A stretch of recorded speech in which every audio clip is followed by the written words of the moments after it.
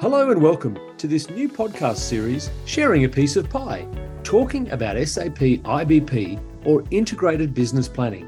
I'm your host, Jonathan Fogarty, and I have the pleasure of guiding you through some fascinating conversations about how to unlock the secrets of IBP and how it can help your business. Whether you're still on your L plates in the planning world like me, or you can steer it like a Formula One driver, there will be something here for everyone.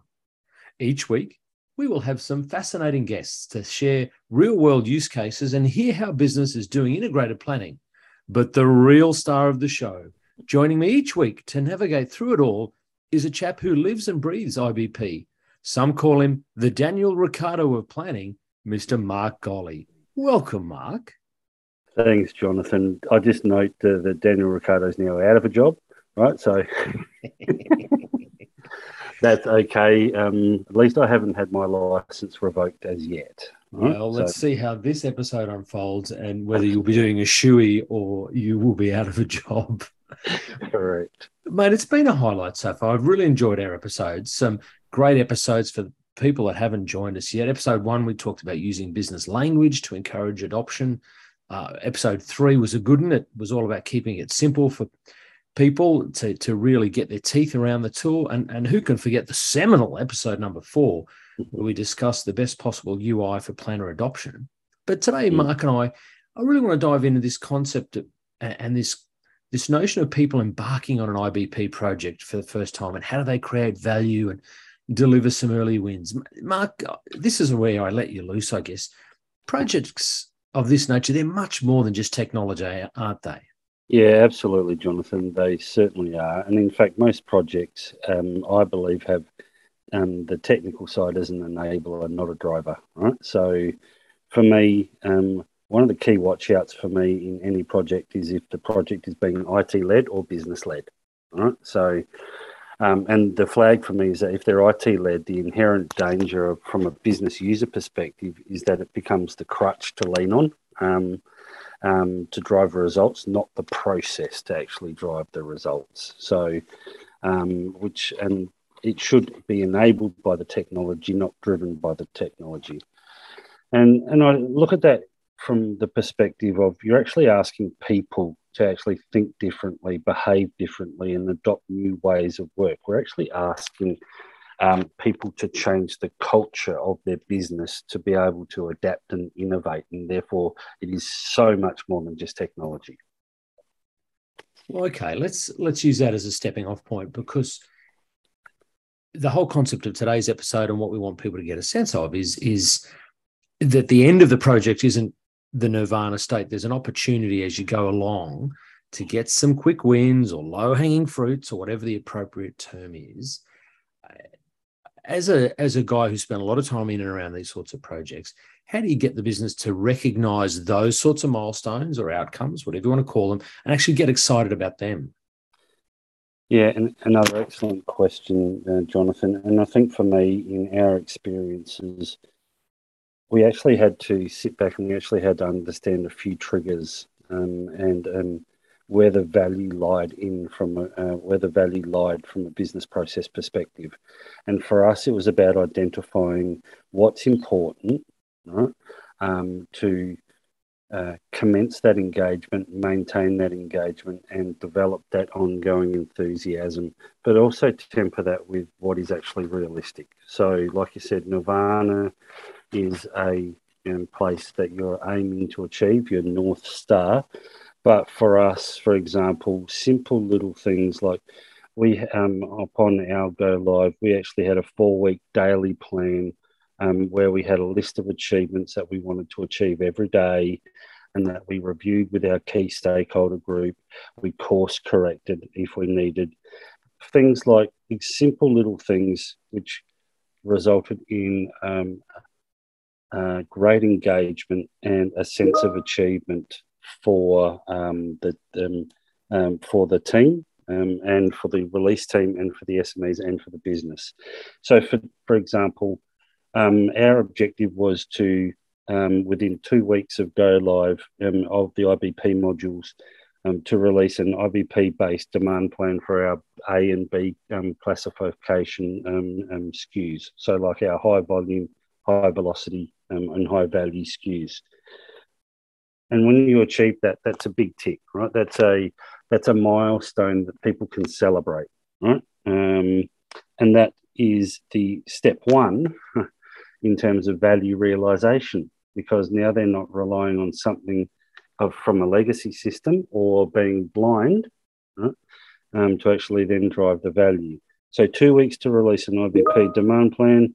We say 3 weeks to release a supply plan, right? So you've released a demand plan, you've released that to supply. The supply guys have actually now created a rough cut capacity plan for the team to actually then start to change into a production schedule for then the breweries to start producing again, for example. Right? And for us, those little wins were a really big way for us to actually build engagement, build enthusiasm, right? And then a sense of achievement, which then actually drove us on to actually bigger and better things. After 2 months, for example, our task was to actually, another example is that by month 2, we were actually doing our first IBP cycle, which involves getting volume, passing it through to supply, and then cashing up a plan, right, kind of thing. And that was within 2 months. All of these little things may seem milestones, may seem small individually, but collectively they represent little wins for each of the teams, and they drive engagement. And the best thing that we could have done was to actually then communicate how we were actually progressing against these plans to all stakeholders at all times. And then when the plan is actually delivered, we actually celebrated the achievements to the business, to the stakeholders, and by the team. I love it. And obviously, on behalf of all fans of your work everywhere, thank you for keeping the beer flowing, because that's a very important outcome. I think I speak on behalf of a lot of people. But Mark, let me put you on the spot a little bit, because sometimes the low-hanging fruit is actually hidden away behind a process change. It's not a technology, it's not a data challenge. What does it take to get the business on board with collaborating on a change process to achieve an outcome? How do you sell that? Whose job is it? And how do you get that done? Yeah, listen, you've got a whole stack of great questions today, Jonathan, which is fantastic. For me, it's actually about collaborating on a change in process is absolutely the starting point, is the business process level, right? So this is where I believe the resilience and change is actually embedded, right? And getting the business process owner enthused and engaged is actually a great way to demonstrate success and the delivery when a plan comes together. So for me, it's about working with the business process owner to actually identify those process-based changes, building the resilience, building the program as to the reasons why, right, and then actually executing against that plan, and then actually having the business process owner celebrate that success when the plan comes together. So it is about collaboration, and for me, the key stakeholder in that, whether it be a chief financial officer or a chief supply chain planner or whatever it is, right?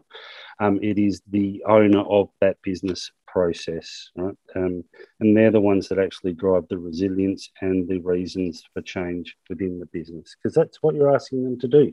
You're asking them to change the way that they're working. Yeah, wonderful answer, and really thought-provoking, I'm sure, for our listeners, because I guess success on these low-hanging fruits can really then, I guess, snowball, and that turns into better adoption and increased engagement from the business, and it's almost a self-fulfilling cycle for the rest of the project and beyond. Yeah.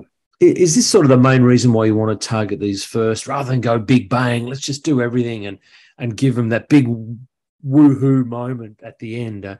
What are the risks of projects and maybe project directors and project planners sitting back at the moment thinking about, maybe we should try and deliver everything in one go rather than maybe incremental successes? Well, it's funny you should mention that, Jonathan, because in our experience, we did do a big bang, but we actually broke that up into like little milestones, right? And which then did exactly as you said, drove engagement, drove enthusiasm, drove greater outcomes for the business, right? So, but the risks of actually delivering things in one go is that remembering you're changing the way you're working. So I've narrowed it down to about four, right? Four key risks that I see. And remembering you're changing the ways you're working, challenging the culture of the business, right? And that if you do everything in one go without breaking it down into little milestones and little successes, is that the change task could be too big, right? It could be too big, and therefore you get resistance to that change, right? So people will get overwhelmed, right? People will just review and revert back to their old ways of working, right? But if you break it down into bite-sized chunks, and into small milestones, releasing a plan in 2 weeks, focusing on your A's, releasing a plan in another 2 weeks, focusing on your B's, that kind of thing, it suddenly becomes more achievable, right? So there's not enough time to actually embed the change, right? So as you go a big bang, you're just plowing through everything. And we use a 70-20-10 model where 10% is in classroom, 20% is learning off of each other, and 70% is on the job. So if you deliver everything in one go, again, linking back to the first one, the change task could be too big, right? And you're asking people to remember a huge amount of information, new information, not embedded information at this point in time. But there's not enough time to actually embed that change. The third piece is that by delivering everything in one go and not breaking them down into small milestones, is that the results are actually slow to present themselves, right? And therefore don't get to celebrate the small things as much, right? Engagement tends to wane, enthusiasm tends to wane, resilience tends to wane, right, at that point in time. And therefore the adoption of the new ways of work is tougher, right? And for me, coming out of the Sarah cycle, the shock, anger, rejection, acceptance, help cycle, takes a lot longer to achieve, right? Kind of thing. And the last thing is that for me, you actually risk losing the forest through the trees if you don't have a mini milestone plan building towards your end game, right? And you actually risk losing sight of that long-term objective to achieve the short-term goals. So for me, that's the risk of delivering everything in one go. We did it, but we did it by breaking it down into mini milestones, right? And celebrating those when we achieve them. Okay. Well, maybe you mentioned Sarah, but maybe I'll be Debbie Downer and throw you a real curveball, Mark. How do you prevent the feeling or the sense in the organisation that it's just continuous project cycle, continuous, never-ending change fatigue? Because isn't that kind of the other side of the pendulum, that you've made it you've chopped it up into small bite-sized chunks, you've eaten the elephant the appropriate way? Isn't kind of the alternate view of that is that the project seems to go on forever and we're never really getting any closer to the finish line? Yeah, that's obviously the flip side of that. But I think that from our perspective, we can overcome that as leaders by actually saying those small milestones are just a stepping stone towards the actual end goal. And it's about progress, not perfection, right? And I think that that's really coming to the fore in terms of IBP planning as well, is that it's not about it's about the process, right? And the process doesn't need to be perfect to start off with. There is a journey to be undertaken, right? And it is about the progress towards that journey. And if people can actually, if you articulate that progress over perfection journey, and if you can demonstrate that you're taking one step in that 100 steps, for example, and you're doing it consistently, and you're doing it well consistently, then people will tend to go, okay, I can see we're making progress. It may not be as quickly as we want, but we are actually making progress and there is a plan, right? So can you accelerate from that? Perhaps, maybe, if you throw resources at it. But I think the key is to communicate the plan and deliver on that plan constantly and consistently into a high quality. Okay. Well, you've sold me, Mark. Breaking into small chunks, the way the organisation can help digest that change, create this track record of success, almost this sort of culture of success and value that you've talked about to gain adoption and momentum. Mm-hmm.